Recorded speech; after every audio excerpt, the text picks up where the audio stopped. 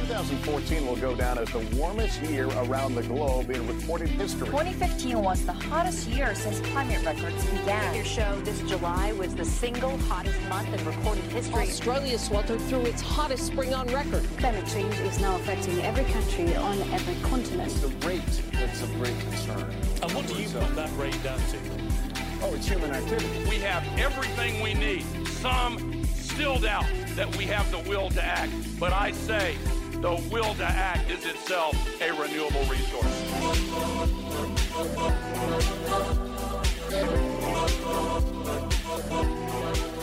Hello and welcome to Climactic. The following interview by host Beth Spencer with poet and artist Kelen was recorded for Climactic just after this summer's bushfire crisis, but before the pandemic crisis, and during, of course, the ongoing climate crisis. I hope you enjoyed this wide-ranging discussion about creative practice, poetry, art, habits, doodling, the power of humor and disruption, the value of friendship, and the importance of community. Enjoy. Hello and welcome to Climactic, Stories from the Climate Community, an ArtBreaker where we talk about creativity in a time of climate crisis. My name is Beth Spencer and my guest today is a poet and painter. He's published a dozen full-length collections in English as well as translated books of poetry in numerous languages. He has been shortlisted and won various prizes. He's an emeritus professor at the University of Macau, where he taught for many years. He's a conjoint professor at the University of Newcastle, and he's a fellow of the Royal Society of New South Wales. And he's just incredibly prolific across such a range of practices and forms that I wanted to have him on to talk to us today. He's an editor, a mentor, a publisher, a blogger, a world traveller. Hello, Kelen. Welcome to Climactic. G'day, Beth. Now, out of all the thousands of poems that we could choose, I've chosen for you to start with reading the title poem from a book called Republic, which is from quite a few years ago, because there's a story behind this, that this is how we actually met through that poem. Because I had a small job for ABC Radio National many years ago, where I was asked to select a piece of writing for the New Poets segment. And when they gave me this job, they handed me a folder full of bits and pieces. And I was flipping through it and I started reading this poem. And I just thought, wow, I have to hear this read aloud. So can we hear some of this, please? Okay. Yeah, and just to clarify, the poem's called Republic, but the book it was in is called Republics, which has like lots of different versions. And it was published around the time of the referendum, which was a great disappointment. Anyway, the poem.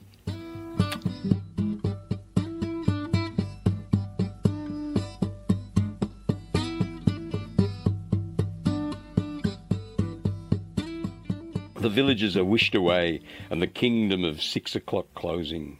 Shall I invoke you as an ultimatum, threat or promise? Secret republic declared long ago, oracular republic of shillings and pence, of bush week, of whims assembled to towns strung on tracks till the tar melts in summer, republic of the burning bush, and the sand blows over us, crusts all our dreams, shark-infested floater, sand rings, bright in a fly-blown shielding the eyes sort of way.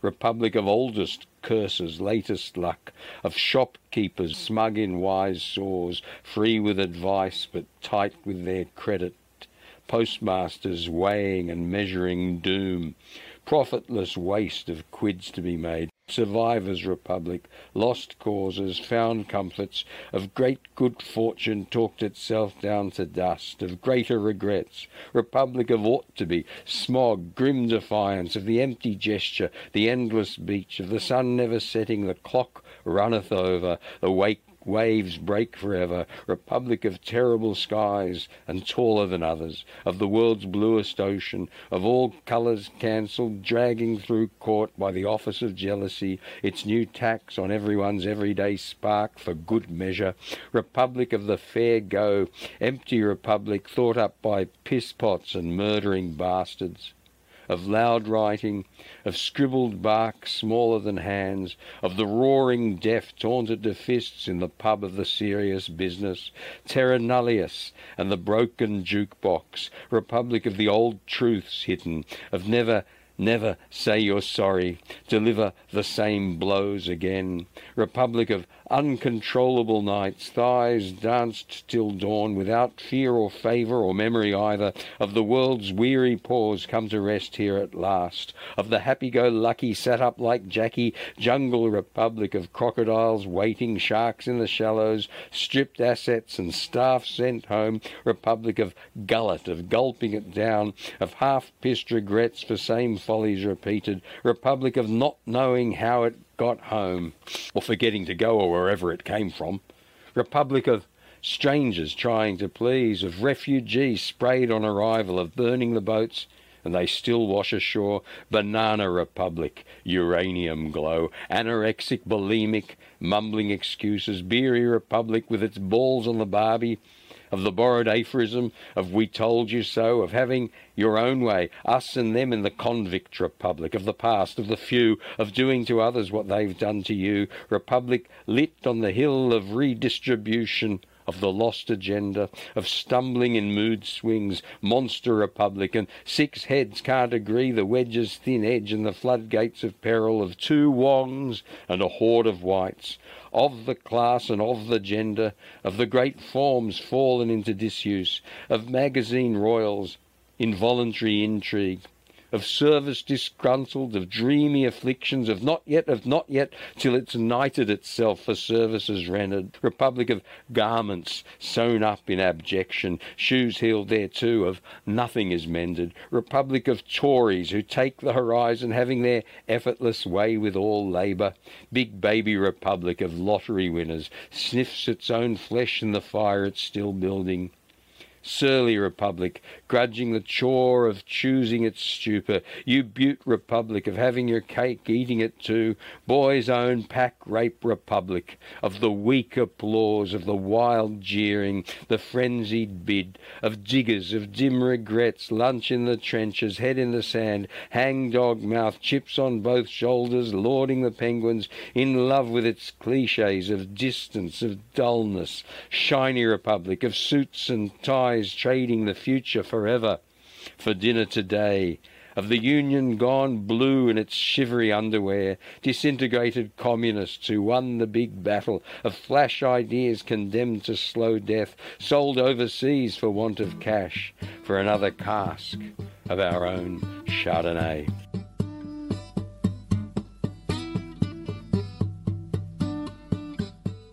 There's plenty more, but we'll stop there. That's great. I love this because it just draws on so many of the concerns and stylistic tricks that I enjoy so much in your poetry. And it's such a great commentary on the whole post-colonial Australian culture and ideas about what create us as a people and so on. I was just going to say, interesting echo there for me. The poem I've been writing this morning is about Holden. It's Weep for Holden. And I've got that trope there again about, being so pissed you don't know how you got home, which was, in my childhood, a thing that one heard commonly said. And we didn't even have seatbelts in those days too. Yeah, different time. So it really goes through this sweep of history before your childhood, in your childhood, right through, and it still reads so potent right now. And I was just wondering if you could tell us a little bit about what led you to write a book called Republics. Oh, well, it was in the lead up to the referendum, which, Howard arranged for his own purposes. And this is in 1999? Yeah, and there was a movement about the Republic, and I'd written that poem 5 or 6 years earlier, and I started gathering things on that theme. It was also at that time that I'd started really working on nation and nationalism from a scholarly point of view, and particularly focused on anthems. National anthems has been a major scholarly interest of mine over a long time. So the whole idea of, call it anthem quality, which I think that poem is about really, what is conjured up by Australian national ethos, patriotism, those things. What are they about? I've always been interested in that, and dispossession, as a theme as well. The lies that are at the centre of Australian self-consciousness, or Australian unconsciousness, maybe I should say. Yeah, it's that idea of how we create ourselves as a people through stories and language and tales and ideas and little fragments of conversation. I think it just does that so well. You've moved around, you've travelled, you've lived in Macau for many, many years, you've travelled just about everywhere and been translated everywhere and... Not really, but go on. Well, an awful lot of places, and you've even got an honorary doctorate in Sweden, is that right? Yes. Yes. The University of Malmö. Yeah, and so in some ways all the world is your world, but in other ways you've got a very special place at the Myall Lakes at Markwell. And one of your books, Scavenger's Season, I feel like is like a love song to that place and the history of it and the complexity of it and your relationship with it, and also your relationship with your partner Carol, who's also an artist. So what is home for you? Yeah. Home is there, definitely. We got that place in the late 80s and we built our house there in 93. And when you've spent a long time away from it, working elsewhere, I've been in East Asia for 20-something years over the last 30 years, but always coming back to Australia. So I think you retain a strong sense of home in that sense. The meditation that you give yourself when it's hard to get to sleep because of whatever's happening at work or whatever, and you imagine yourself walking around the place. You know what I mean? Well, walking around a 5-acre bush block. And yeah, I'm working on manuscripts now that are largely based on experience of weather and seasons and things there. Absolutely. But I was just going to say on the point about nation and the cosmopolitan and the local. Yeah, I mean, my interest is in the local and the global, and I think nation and nationalism is a huge and terrible distraction from that. But, in particular when it comes to, well, put it this way, since empires, so-called, faded out towards the end of the 19th century into the early 20th century, the deadliest abstraction on the earth today is definitely nation. You can blame multinationals for all sorts of things, but the weapons are all owned by nations. It's the nations that are killing people. And, all the nuclear weapons are owned by nations. So if that Armageddon comes our way, it will be because of national conflict. And these nations which are bolstered by these myths and language and ideas of ourselves, and as you say, the Australian consciousness or unconsciousness. Yeah, it's not so benign. So when I look at, just to shift frames, when I look at Australian poetry, it kind of annoys me that so much of it, because of the way funding works, because of the way publishing works, because of where universities are, etc., that so much of poetry should be conducted on a national basis seems to me, it's appalling. And that's why I'm so interested in translation, in getting myself translated into other languages, but also in translating and publishing other poets, particularly in a bilingual format, because I think poetry really is a cosmopolitan thing, but it should be something connected with where you are, with where everyone is. And that, I guess, the translation then makes you even more aware of the specificity of language. Absolutely. And so on. So it's a wonderful combination, that kind of very global kind of consciousness and that very, very local at the same time. Well, the thing for poets about translation, and you know this because we know this together because I organised your translation into Chinese.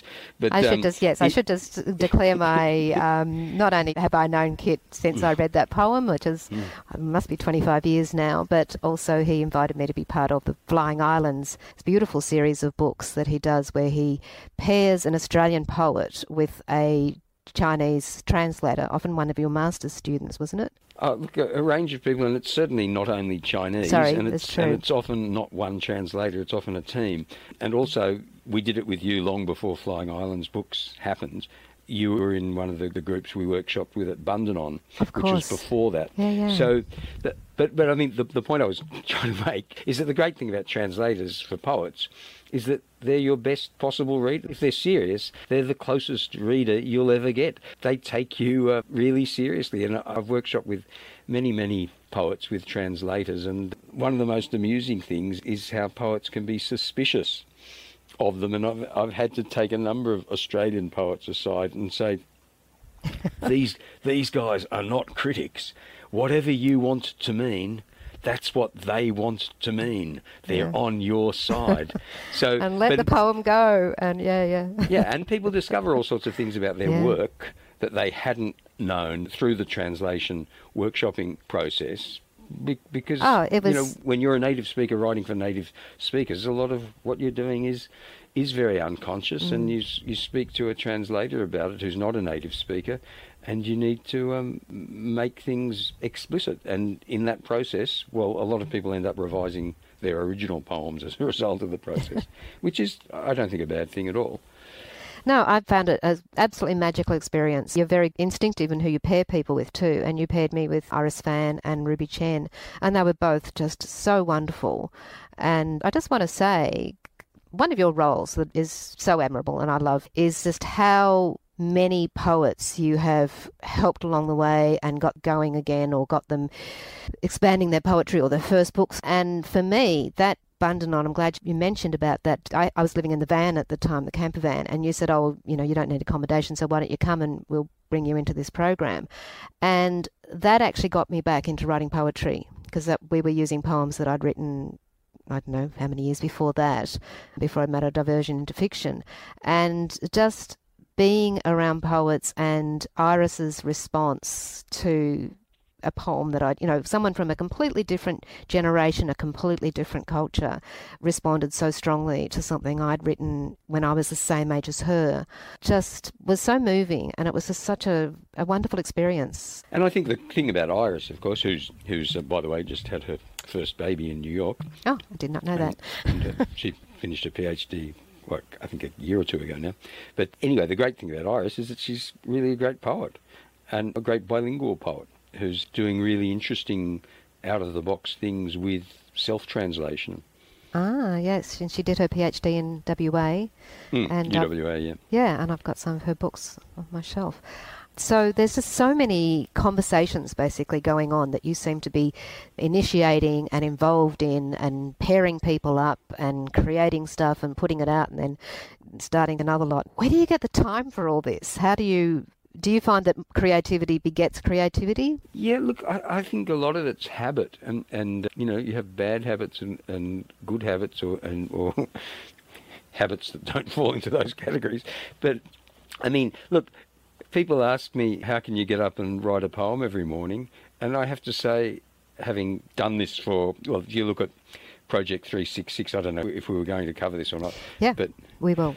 You can cover it out if you like. Project 366, tell us a little bit about that. Well, this is a project that started on the 1st of January 2016, and the idea was to get a bunch of poets and fellow travellers, so to create a poetry-centric community of practice online, where people would post draft works every day. And there were some people signing up for the year, some people signing up for the month, and it was supposed to go for a year.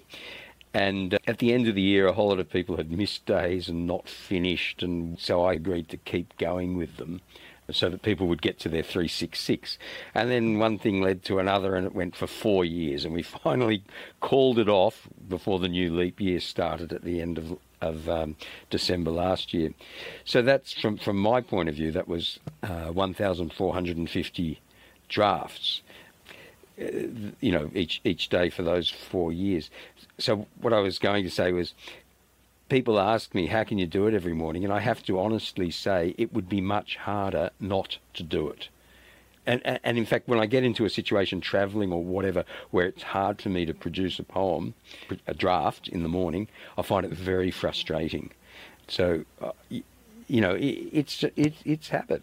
That's interesting. So rather than only doing poetry when you have a holiday or once a year or on a fellowship, you find that habit of doing it daily actually makes it easier to do it. Well, it also makes you better at it. Yeah. Practice. I mean, poets are people who write poems, aren't they? They're not people who just ponce about because they wrote a poem 20 years ago and it got published somewhere nice. If you're a poet, you produce the stuff. It reminds me of this interesting study I heard about two groups of artists, potters, and one group was told to spend the next 10 weeks making a fantastic pot for an exhibition. And the other group was told, just make as many pots as you can. And at the end of the 10 weeks, the ones that were told just make as many pots as you can actually produced better pots. Better pots, yeah. Yeah. Well, look, a lot of it's to do with personality and, aptitude and whatever, and there are huge differences that way. If you think about Stephen Spender's essay he wrote in the 1950s called The Making of a Poem, where he talks about all these extremes of creative effort being defined as the Beethoven method and the Mozart method. What it's about is that everything that Mozart created was holistic, based on a complete form, a conception from the beginning and details filled out. And when musicologists looked at Beethoven's notes later on, they couldn't understand it because it was exactly the opposite, that he was essentially working from fragments, leitmotifs, whatever, and weaving them all together into a unity. So two completely different ways of working. And it's not the case that everybody works one way or the other. You could change through your life from one to the other. You could challenge yourself because your proclivity is for one, but it's an interesting way to go the other way.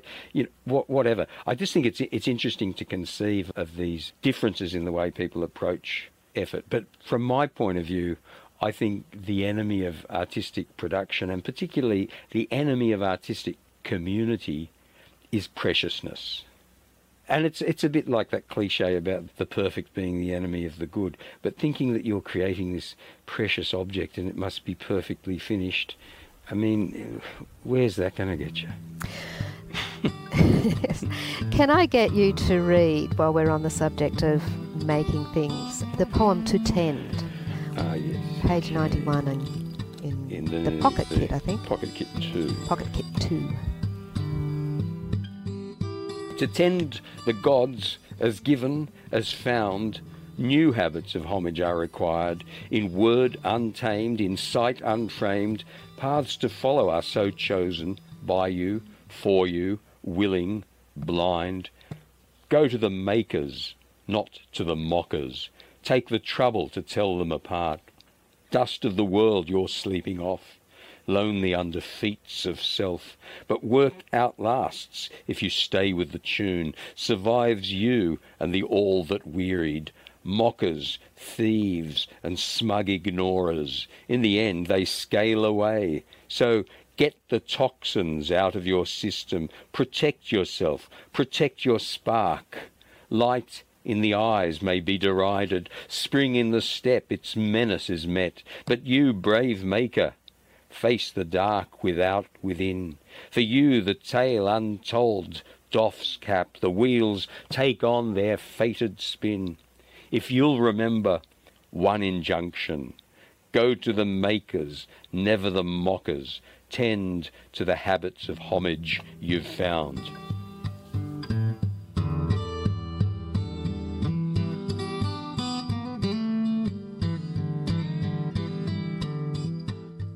I love that poem. Go to the makers, not the mockers. I think that's a great slogan. And it's had so many versions.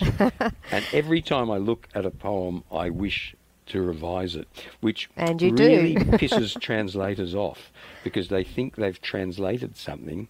Oh, the authentic, which is the authoritative poem.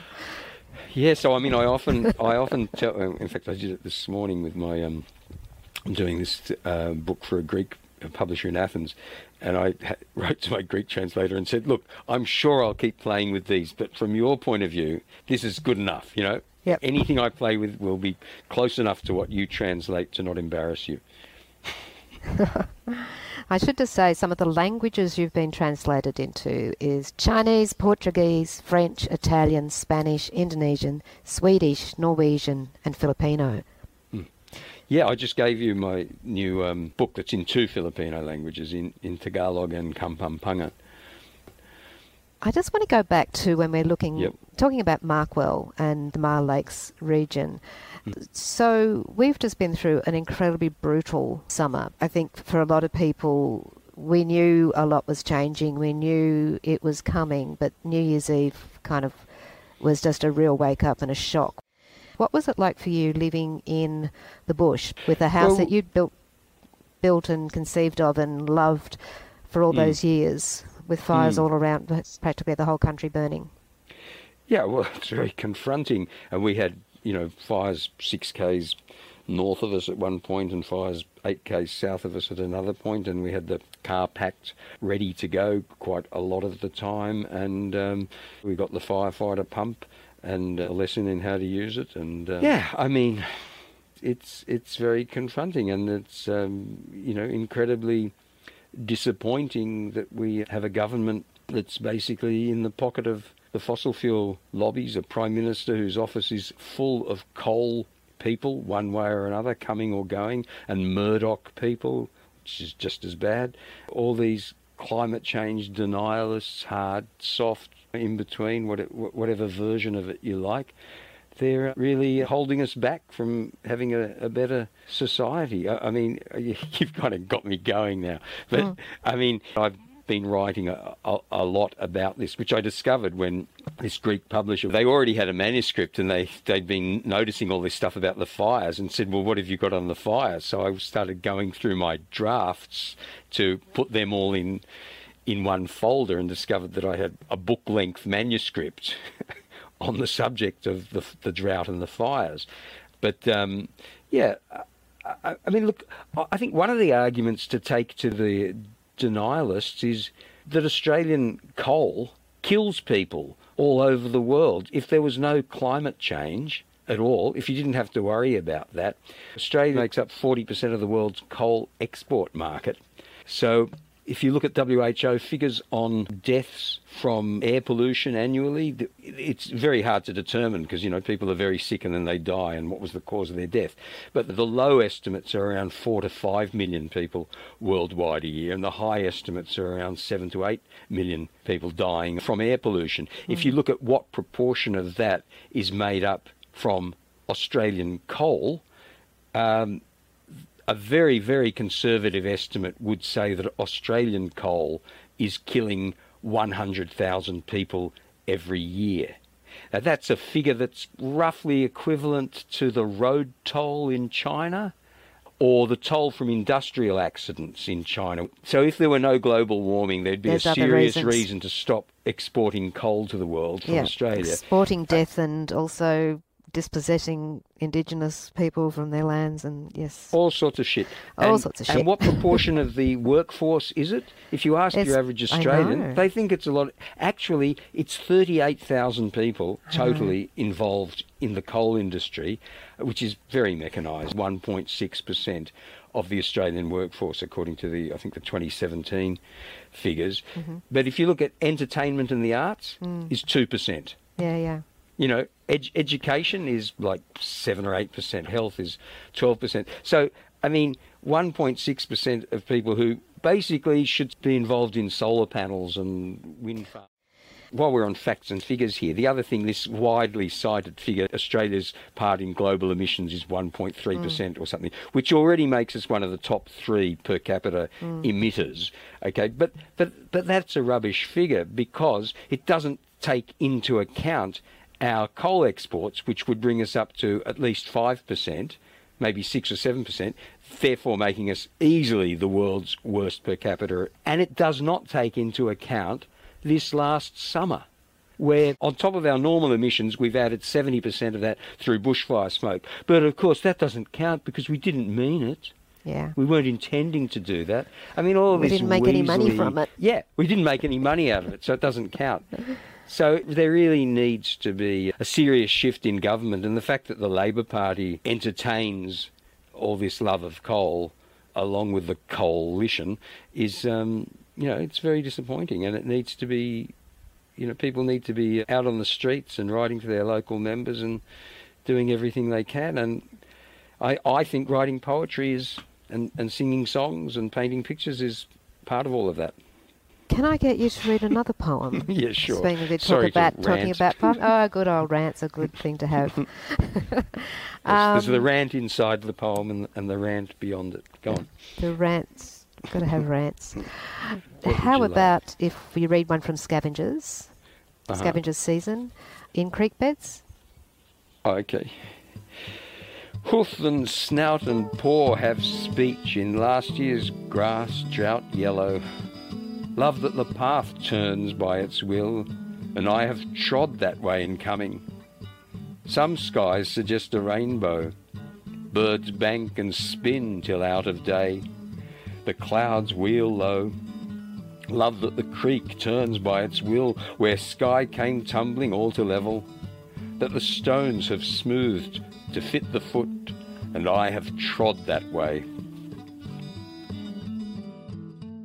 I love that sense of that this is a place that you have trod and known, and that it fits you and you fit it, and just that beautiful relationship backwards and forwards. It's all through that book. And yeah, it took an amazingly long time to write, I have to say. Did it? For you? Yeah, I mean, a ridiculous amount of revising, actually. Yeah, it's like 25 years, basically. Well, it really was a work of love in so many ways. And you've done exhibitions and so on with your partner, Carol? Yeah, we've had, that's a kind of complicated history. I think I've had about 10 solo exhibitions in different parts of the world, and Carol will as well. And then together, we've had a number of exhibitions that were both our painting, but also we've had shows where it was my poetry with her artwork. So that's what Time with the Sky was, for instance. That was work that came out of a Bundanon residency in 08 or 09, somewhere around there. And we're talking about Carol Archer, who's an Australian... Dr. Carol Archer, Dr. Carol Archer, who's an Australian artist, who also lived many years in Macau with you. Is that right? Well, she lived more in Hong Kong, actually. Hong Kong. She was teaching at Lingnam University for many years, and I was at the University of Macau. How do you find sort of juggling each other's creativity? Does it mean that you both become more creative? Yeah, I mean, we think of artists and writers as these terribly temperamental people who can get moody and all that kind of thing. And you get two together. Do they clash, or do they just feed and nourish each other, or both? Who knows? I don't know if I should speak publicly about such things. No, I mean, I'm sure we're always inspiring each other.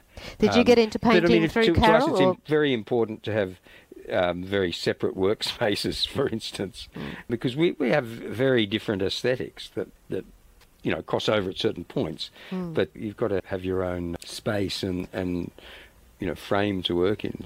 Sure. What was the other question? Did you start painting after Carol? Did she get you into I've painting? I've only been painting for about 15 years or something. Carol's been a painter, visual artist. I mean, not just her whole adult life. She was, as a child, I think, I was into poetry from an early age, and I think she was into art from an early age. I got into art actually from doodling in meetings and conferences. I remember your doodle blog that you had about 20 years ago. You had a whole blog about doodling. You can still find that.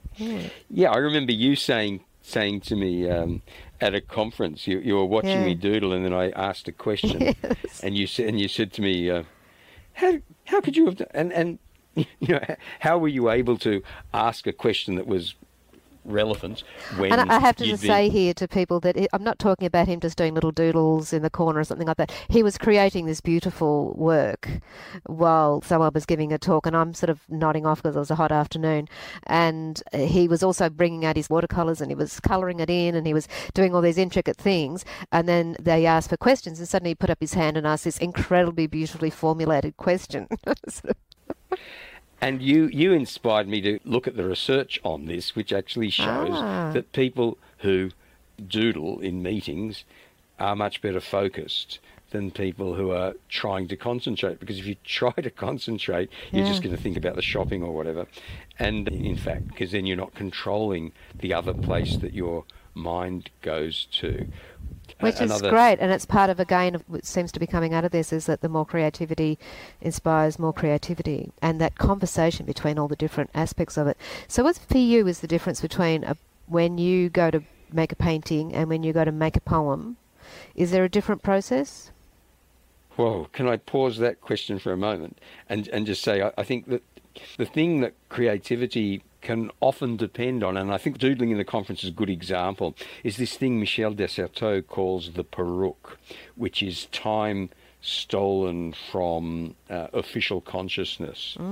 Okay, that might sound a bit weird, but what it means is, so the secretary writing love letters in the moments she finds to do it at her desk, or the carpenter who, with the scraps of wood off the floor, makes a toy for his child at home. These are Desserteau's examples. But I think anyone who's got a creative practice who holds down a day job is involved in some kind of perruque, stealing time for one thing for another.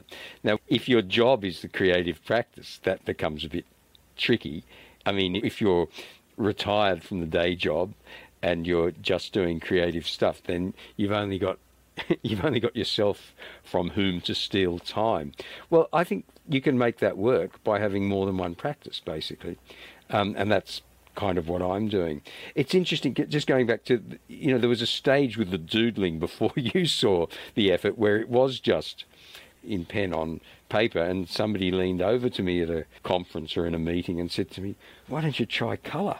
That could be interesting." And then I did. And you feel a bit self-conscious taking coloured pencils to a conference at first, but then what the hell? Why not?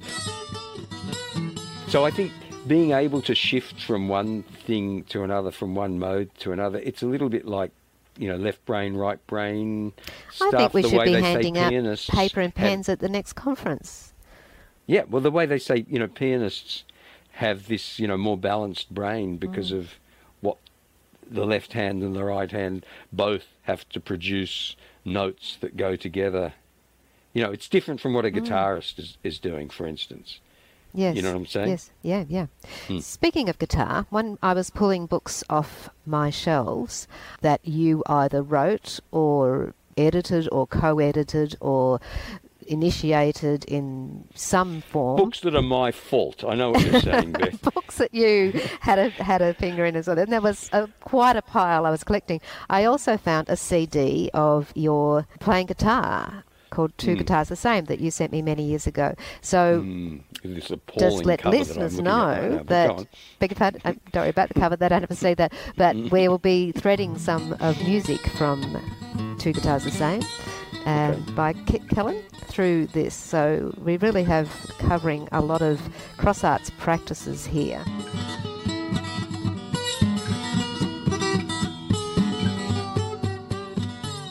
Has being translated changed the way you write and how you see yourself as a poet?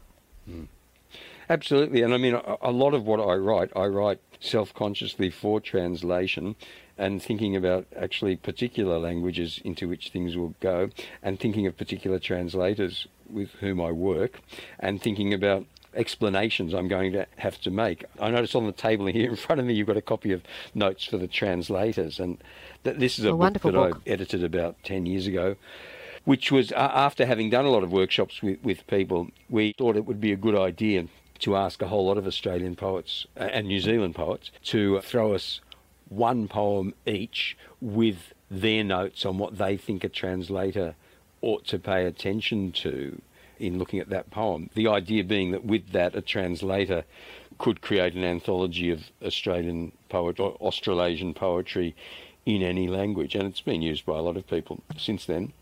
It's also just a fabulous book to read, because you read a poem and then you read, each person's got like a little essay in whichever way they wanted to put it beside that. So it's a terrific way to construct a book.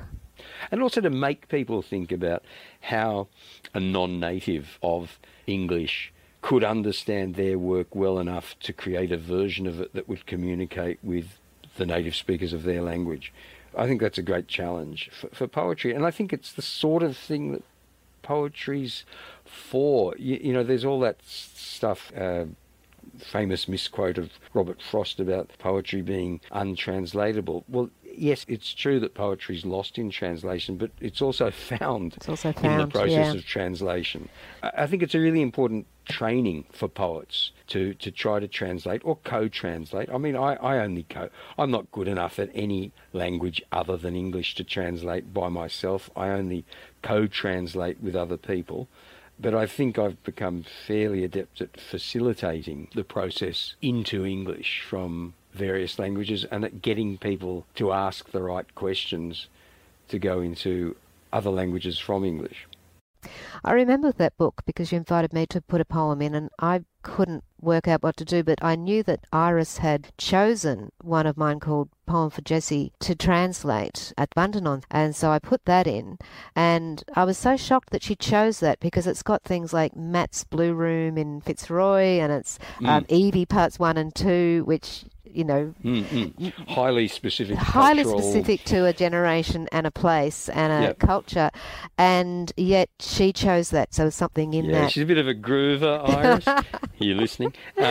But it's that too, but it's also, I think some translators are really attracted to the culturally specific and temporally specific material because they like that challenge of recreating a setting. Well, Ruby chose some as well, one that mentioned the Brady Bunch. And when someone read that in Mandarin at my launch, I said, how did you, get that? And she said, I just like the sound of the words. Yeah, well, that's another way they go to. Look, I remember in early noughties, I went to the first, in Chengdu, in Sichuan, the first Chinese conference on beat poetics, which was really a blast. And the first approaches to beat poetic in China were to do with it all being disgusting and reprehensible and deviant behaviours. And then there were other approaches later by the time this conference happened. But yeah, I guess translators choose what they want to engage with, and publishers too. There's a lot of filters between any two languages of poetry, I suppose, and that's an interesting study in itself. But when you're from one culture and you've got the opportunity to introduce people to guide another readership into poetry, and what I've always tried to do with Australian poetry is to make it as broad a church as possible, to give people as many different. I mean, I've always liked to create anthologies where I put together between covers people who would rather not be in the same room if they could avoid it. And in the series as well. So how many books in the Flying Islands pocket books now? There's 70 books, and there's 7 or 8 on the drawing board for this year, and then there's a few in the offing for next year as well. So yeah, I mean, we're averaging 5 to 10 a year, I guess. And probably a third of those are bilingual. We've had Chinese, Portuguese, Spanish, Lithuanian, Swedish, Norwegian, a few other languages, Tagalog, Maori. So the more languages, the better as far as I'm concerned. And it makes a beautiful book too, because it's like little artworks when you see it, particularly with the Mandarin, and you've got one page in English and the facing page is in Mandarin. It's beautiful, and it gives that space in between pausing with the pages. I just think it's a fabulous project that's worked so well. Well, thank you. I hope it continues. I hope it continues to be funded, and I hope if anyone's interested in helping design, we need more designers. Get in touch. Well, and they're beautiful looking too, all of the covers. You've managed to come up with a style that allows each poet to select, with your input, a really striking image, and then it's got this beautiful clean white type around it and the photo on the back. So you get this very strong series effect at the same time as each one is just an individual little work of art. Yeah, it's nice lining them up with all the author picks on the back, because we don't, and I should stress to the people who might be interested in the designing that nobody gets paid. This is community publishing. This is all publishing. Love, yes. So just pointing that out. But yeah, it's nice when you line up the backs of the books and you can see all the author picks. We don't have any enconia on the praise words on the back covers. We just have a picture of the author and the logos. Yeah, it's strong and simple, and it creates that very strong series and that individual, which I guess is what you're doing in all sorts of ways. So your latest, you've moved on from 366 now to a blog called The Daily Kit, which is at the Daily Kit /blogspot.com if someone wants to have a look at it. Yep. And in this one, it's that similar sort of thing about process. And so I noticed that you include things like mind maps sometimes, like the little That's what you call them. That's what I call them. Well, it's just like, instead of just like linear ideas about a draft of a poem, you've got, and I do the same thing, is you little ideas all over the page in different spots and how they connect up. And but draft versions. You say it as if I'd planned this diabolically, but actually it's the notes from which the poem is written. Exactly, and I do the same thing. You don't put the notes in a linear way. You put them in. They've got to be in. Yeah, I think it's spreading out and to connecting up and odd little connections. You're looking for those odd connections and things. Yeah, I mean, what I did with one of them was I tried to show like a time-lapse thing, just show the same page in 20 shots. I can't remember which poem it is. Anyway, just 20 screenshots virtually of the page as the lines got added to, so you could sort of see how it progressed. And I thought I should do the same thing with a painting as well, to see how that goes, because with painting I reprime a lot. In other words, I get to a certain point, am disgusted, and splash paint over the whole thing and start again. But that gives you something to scratch back into, which is interesting. So I've worked with these two painting methods, what I call scratch and flow, like paint that's flowing, oil and water sort of idea, and then the dried thing that you can scratch into with pens or knives, or you can really attack and take things out on a canvas. It's good. You can't really do that in a poem. I mean, you can shout, but it's not the same. Well, I think revision is kind of sometimes like that. And it's interesting too that you said Scavenger's Season basically is written over 25 years, because I think we're always having our, not just conversation with other poems and other people in the culture, but we're also having a conversation with our own poetry at times too. And you said that there was a line that came up from Republic that you were using today in something. It's this constant process and backwards and forwards and creating new connections. And I think, the Daily Kit is a wonderful look at that. It reminds me of something I was listening to a guy called Andy Pizza, who does Creative Pep Talk podcast, which is interesting and a little crazy at times. And he talked about the difference between breadcrumbs and bait. And he said in the old days, the way we was meant to do it was when you made something, you're making bait. So you sit alone in a room and you craft it and you make it perfect and you make it fantastic, and then you pop it out in the water and all the little fishies come to it. Whereas he said now it's more about breadcrumbs. And that's exactly what you're doing with the Daily Kit, is this constant giving people that are interested in your process and insights into how you're working, as well as the actual product itself. It's not just about product, it's about the whole engagement and process and the conversations around it. So yeah, actually, I think the breadcrumbs are on Facebook now. And there's you've got breadcrumbs of breadcrumbs, yes, you do. Something chunkier you can go to if you visit the blog. Little tiny weeny crumbs, and then you've got the bigger breadcrumbs, but it's that generosity of not just giving out the final product, but giving out your process as well along the way and inviting people into it, which is a whole different way of being a poet, really. Lots of convict toil, Australian as General Motors, by paddock rust now gone to a better place, with stockwhip, blanket and a Cobra, drunk so bloody much, don't know how we got home, maybe didn't. Eat my dust, hit the road, weep for Holden, a sacred trust. Weep for Holden. Yes, because we're actually conducting this interview 2 days after, or the day after? The day after, yeah. The day after it was announced that Holden is no more, and both of us, the first car I drove in as a little baby was a FJ Holden. But you wouldn't have to be a genius to think that once they'd stopped making them in this country, that it was going to die. Anyway.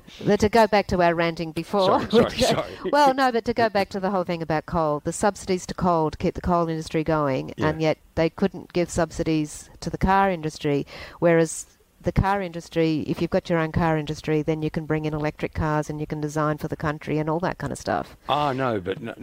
There is now a beautiful opportunity to start an electric car industry. I mean, it's a totally different thing. We start from scratch. Oh, okay. And this is what this is what Australia should be doing. Okay, so Holden bites the dust and...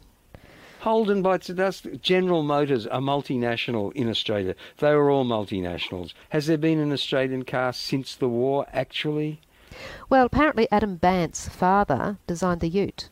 Well, I thought it was invented in Geelong in the 1920s. That famous song, Henry Ford. Henry got a letter from a farmer in Geelong saying the sheep don't fit where the family belong. They built the ute.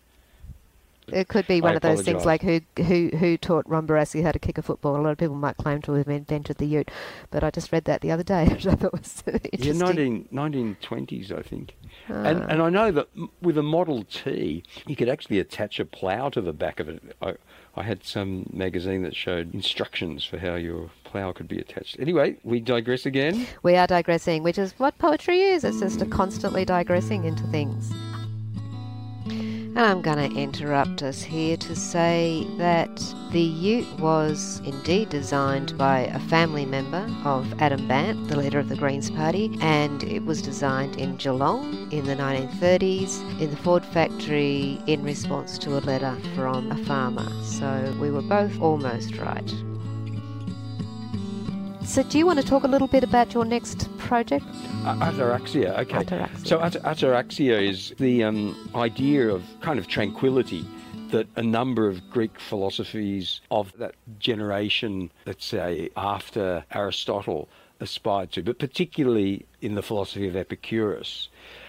Plato's school was called the Academy, and Epicurus' school, also on the outskirts of Athens, was called the Garden. And the people who went there actually ate out of, they tended the garden, and that's what fed them, which is something I can't quite claim to be doing, although I love my garden. I'm certainly glad there's a supermarket to go to. But it's basically, I suppose, the idea about being in the here and now and making this constant effort to understand where you are and to be at peace with that, and to promote particularly the value of friendship and so community, which I think is, to me, what poetry is all about. It's about community and bettering the world through friendship, which is counter to lots of things in the way our societies, well, in the Trump and Morrison age, where greed seems to rule everything and where truth is and they are profoundly anti-community ties in every way. So I think I'm very interested in the way creative effort of every kind connects with community, enables community, and is enabled by community. And I think it's through creative effort we're going to turn the world from fossil fuels into something much better than that. And I'll just give you this analogy. Think about how cigarette advertising was stopped in Australia. I've just been in Germany working at the youth library in Munich for a chunk of last year, and they still have billboard advertising for cigarettes in Germany, and they have a lot more people smoking there, and cigarettes are a lot cheaper there. And how was it stopped in Australia? Largely through the creative effort of an organisation called Bugger Up, billboard utilising graffitists against unhealthy promotions, which a lot of people might not remember, but into the 70s and 80s, they made cigarette advertising a joke. They did, and it was a completely illegal guerrilla thing. In the middle of the night, they'd climb up and change huge, expensive billboard advertising into something that made, as you say, made smoking ridiculous. And I think, all power to Extinction Rebellion and the Greens and the parts of the Labor Party that are trying to get rid of coal and have a greener future. There's lots of great people doing lots of great things, and there's lots of poets and artists doing great things along these lines. But one of the most important weapons we have is humour and ridicule and satire, and those things are really important. And I'm just waiting to see. I know there has been a bit of guerrilla action with those people who are putting up ads in the bus shelters and things. I can't remember who the person was who's doing that, but that's fantastic, and we need more of that. Very creative in the theatre and the disco flash mobs that they've had recently in the inner city. I kind of figure that when people think, we can't change, I think if you can train a culture to pick up dog poo, absolutely, and take it home. That's it. I think you can do anything. Think about it. Taking the counter message where people expect the unremarkable message, the same old story to be, taking the news story there, to confront people where they don't expect to be confronted, and make them laugh, and make them see how ridiculous it is that we are digging up coal in this day and age and pouring more crap into the atmosphere when the house is on fire. I mean, 2,000 people's houses on fire, gone, literally, the last 2 months. I mean, wake up. If this doesn't wake people up, what will? All the houses of the wildlife that have gone up in smoke. And yet these right-wing forces who deride the idea of being woke is a wonderful thing. This is what we need to work on. Let's all be woke. Embrace being woke. Okay, I'm going to get you to read from the Daily Kit, a poem that I think you just wrote a day or two ago, Eternal Lines. Oh, okay. So this is a more philosophical piece that's it's towards a collection of notes about the problem of time, which is in turn for another manuscript that I'm working on for a book called God's Bother, which the idea of it's basically a collection of ideas that would bother God or gods. Anyway, so Eternal Lines. So these are very drafty notes. More and more gone to it, as if had helped themselves now can't be helped. It's how time's undiscovered. Pick up speed, take thunder, hear the blooms. You think to draw them, but retreat, all on country there. Atonal pulse to which I call, storms of cloud or simply dark. Souls have been sold for more, less in odd cases. Cough and it's over, take ship, time's unattended, like a dream and come to me, angels will, so tidings born. Some days, deep in my words, I have missed it, gone without. I think there are numbers we guess. Take rain, a measured thing, world at a time, and pipe it from the tank. Call kingdom if you must, pointed healing towards all wounds, a muttering of peace. It has a signature, if rarely read. How lightning struck me gone. And then the second part of that was, it has come. For instance, so much lost tonight. Speak under itch and influence, the river run without the fish. Consider a distance till Christmas. All its implements are torture. Comes as a singularity where words went. I am too, and brief though fraught, a sea of bobs and bits. There is a shutter capture click. None keep up with me. You think you've filled a page with it, but light still stutters through. Things sung towards, not hit. We think we're pissing out of the tent, but the truth still is calligraph fates and likewise furies, harpies, goblins of the hob, in lapidary letters. Please tell me what remains. Some will say, mere technique. Think always a way around. It's made from the career. Little bird told me so. Thank you very much, Kit Kelen, for your time, and we can continue the conversation at the Daily Kit. We will. And so can our listeners, climactic people, get in there and check it out. So the Daily Kit is the dailykitKellen.blogspot.com. And you can also find more about Kit and his books and his paintings at kitkelen.com. That's kitkelen.com. And we'll put all that in the show notes and a few other things. And thank you again, and thank you for listening. You're on Climactic. Thanks, Beth. It's been a pleasure. And go make some art. And a cup of tea, I think. And a cup of tea at the same time. Hooroo.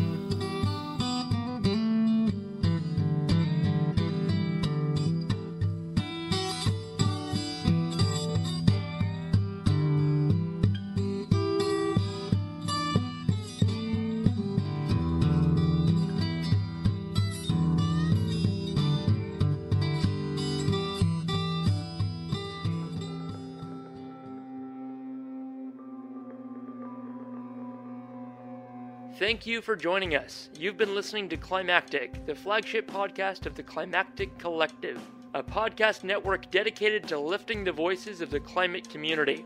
You can find out more about the people behind Climactic and all the shows we produce at climactic.fm.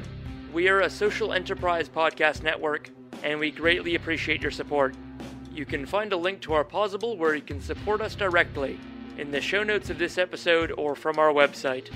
Thank you for listening, and from the whole Climactic Collective, keep up the great work and take care of each other in these climactic times.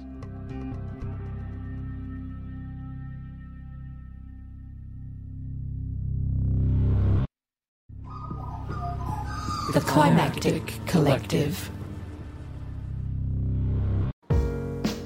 This show is produced by Hear Media, a boutique audio agency in Narm, Melbourne. To learn more and get in touch, head to hearmedia.studio. That's HERE media.studio.